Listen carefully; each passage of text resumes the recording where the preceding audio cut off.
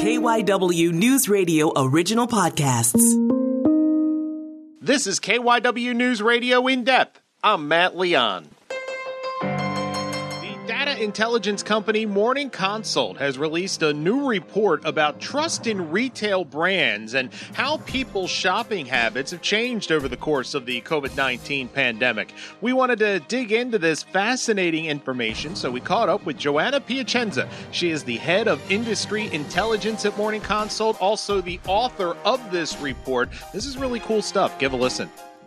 So to start, just to kind of set a baseline for people that maybe aren't familiar with what you guys are doing, kind of talk about what you guys were looking for with this data, with the people you talk to. Yeah. So we've been measuring trust at Morning Consult kind of all year in a few different key ways. We launched kind of a global landscape report on trust back in the spring. And then we've been doing these kind of industry deep dives into what creates consumer trust, what fosters it, and what breaks it. Just because we know that trust is such an important metric for a lot of consumer-facing brands, and it really does vary industry by industry.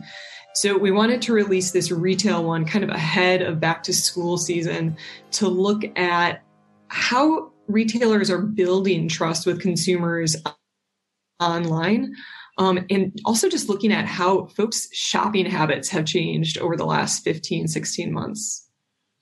To the point of shopping habits, no surprise that we have seen a significant acceleration of online shopping as a result of the pandemic.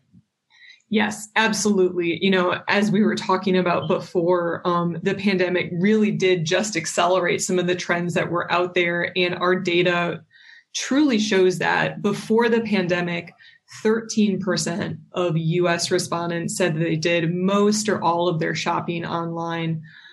That's nearly doubled. Now it sits at 24%. And I think the thing that's interesting is that we went into the field on this survey just last month. And last month, things were open. Stores were opening back up. You could stop by Target. You could stop by Best Buy. You could stop by all these places. But what's interesting to me is it seems as if these habits have stuck. These habits that we developed during the pandemic have really, really kind of carried on even as places have opened up. Digging into your data, is there a generation or a group where the shift to online has been the greatest? There has, and I'm actually quite excited about this because I never get to talk about Gen X. No one talks about Gen X. It's the overlooked generation. There's so much, conversation about millennials and Gen Z, but it's Gen X. So according to our definition, it's those born between 1965 and 1980. They saw the most movement in their online shopping behaviors. They doubled the 11% who said they did most or all of their shopping online before the pandemic to 22% today. Now, keep in mind, 22% is still a lot smaller than the 34% of millennials who said that they now do most or all of their shopping online. But it's still really notable to look at those groups who had educational barriers or safety barriers to doing more online shopping. And the pandemic really forced people to kind of knock those barriers down. Was there a group, a generation where there was little movement, that either they still went to stores or they had already been high online? Not really. Even respondents who live in more rural areas were able to look at urban, suburban, and rural respondents. And, a majority of rural respondents still are going in store. 60% said they're still going in store for most of their shopping. But 20% of rural respondents said that they're going online to shop, and that's an 8 percentage point increase than pre-pandemic numbers. One of the things I was really interested as we talk about the shift to online and that trend accelerating, still about a third of consumers say they don't trust retailers that don't have a physical store. I find that fascinating. Yeah, one of the cool things we were able to do with this survey is look at retailers that have just a physical store, retailers that have a physical store and an online presence, and retailers that just have an online presence. And trust is pretty high for kind of those first two buckets I mentioned, right? Retailers that have a physical store, retailers that have both. But trust is a little bit more iffy for retailers with just an online presence. And I think that really speaks to kind of our relationship with digital. We still like going into stores and touching the products that we want to buy. We're still used to that. There are only kind of so many pre-pandemic habits that we can shake or break. And so I still think that there is that desire to go into a store, and because of that, you trust that retailer more. So yes, 34% said they have trouble trusting a retailer that just has an online presence. Would that include Amazon? Oh, wow. I mean, such a great question. I feel like Amazon kind of lives in an orb of its own, right? There should be an entire report on Amazon. I should probably write one soon. Amazon's a little bit different. You know, it was one of the most trusted brands. And even though for most Americans, it just has an online presence, you know, I'm thinking of the small storefronts that Amazon has opened across the country. It's just, they trust that retailer so much. And I think there's a couple key reasons why.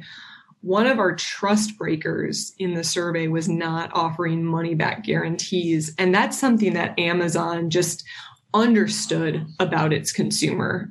If they're going to buy products online, they have worked really hard to make that delivery and return process as easy as possible. That partnership with UPS, where you can walk into any UPS store and hand them an Amazon good, that kind of helps build trust with those consumers with an online only retailer.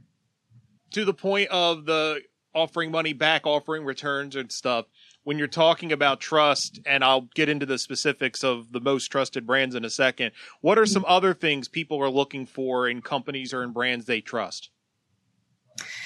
You know, protecting user data is up there for almost every report that we've written about trust.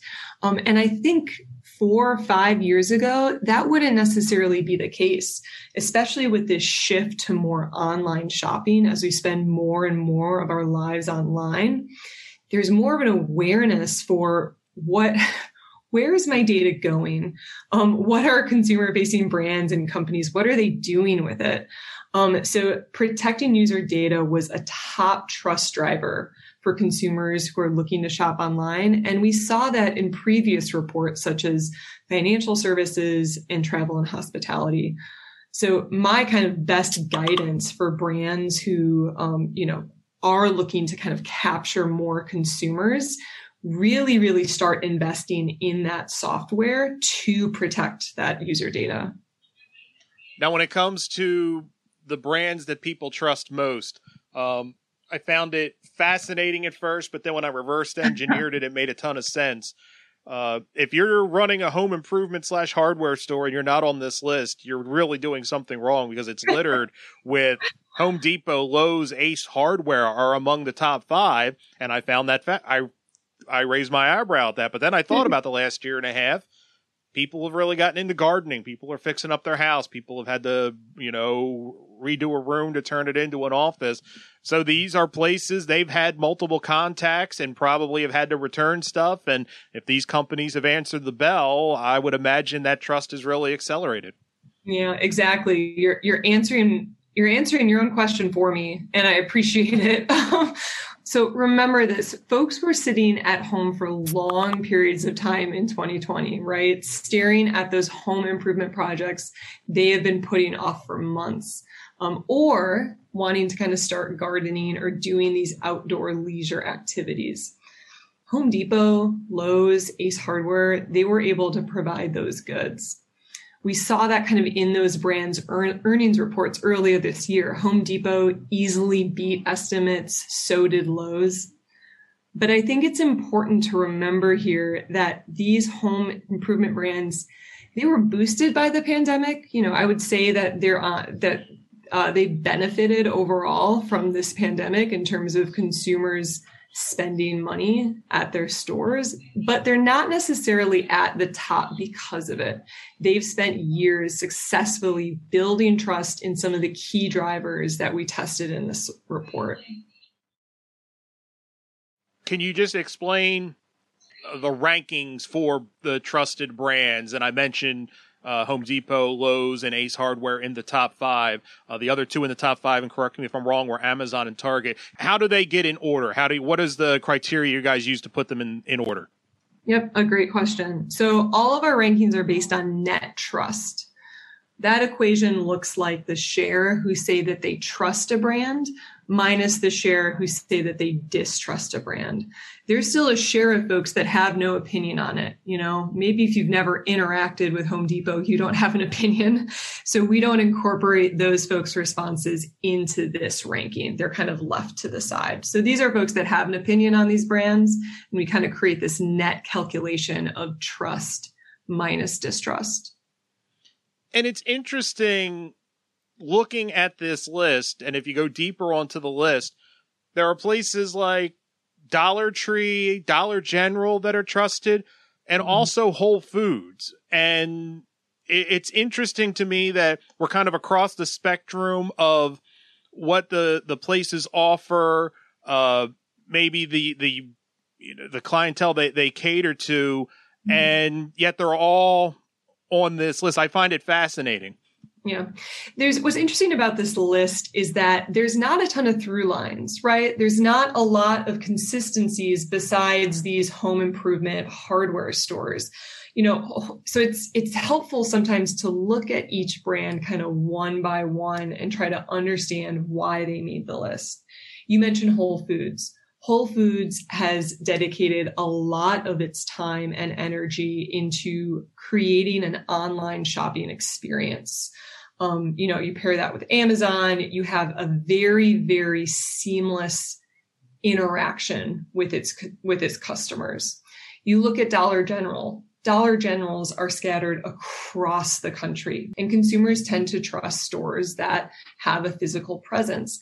Dollar General, I feel like a lot of the dollar stores are often overlooked, but they're used by millions of folks, and they have some great scores on our Morning Consult brand intelligence, especially when it comes to community impact. They are score very high in terms of how they give back to the community. And we've run the gamut here on talking about a lot of different aspects of this work. Is there anything we haven't talked about? Any numbers, any ranking, anything that jumped out at you that we haven't touched on? Yeah, kind of starting this report is this trend line that I put in, and I went back and forth on deciding whether to include it. It's an average of industry trust for retailers and grocers. And the reason I went back and forth on including it is because it's almost a flat line. It's just straight across. And, you know, as someone that works within DataViz, you always want to present something that's compelling and interesting. But at the end of the day, I decided to include it because what it says to me is that, you know, the retail industry had a lot to balance in the last year. And it's emerging from that with no deterioration in consumer trust, showing that it really balanced high demand, low supply, and the needs of consumers who don't typically shop online. You know, we talked about that 13% to 24%. A lot of those folks aren't necessarily used to an online shopping experience. So the fact that there hasn't been any deterioration of trust, I call that a net win for the industry. That's it for this episode of KYW News Radio In Depth. You can listen to the podcast free anytime on the Odyssey app, and you can find it wherever you listen to your favorite shows. I'm Matt Leon, and we'll have another episode out soon.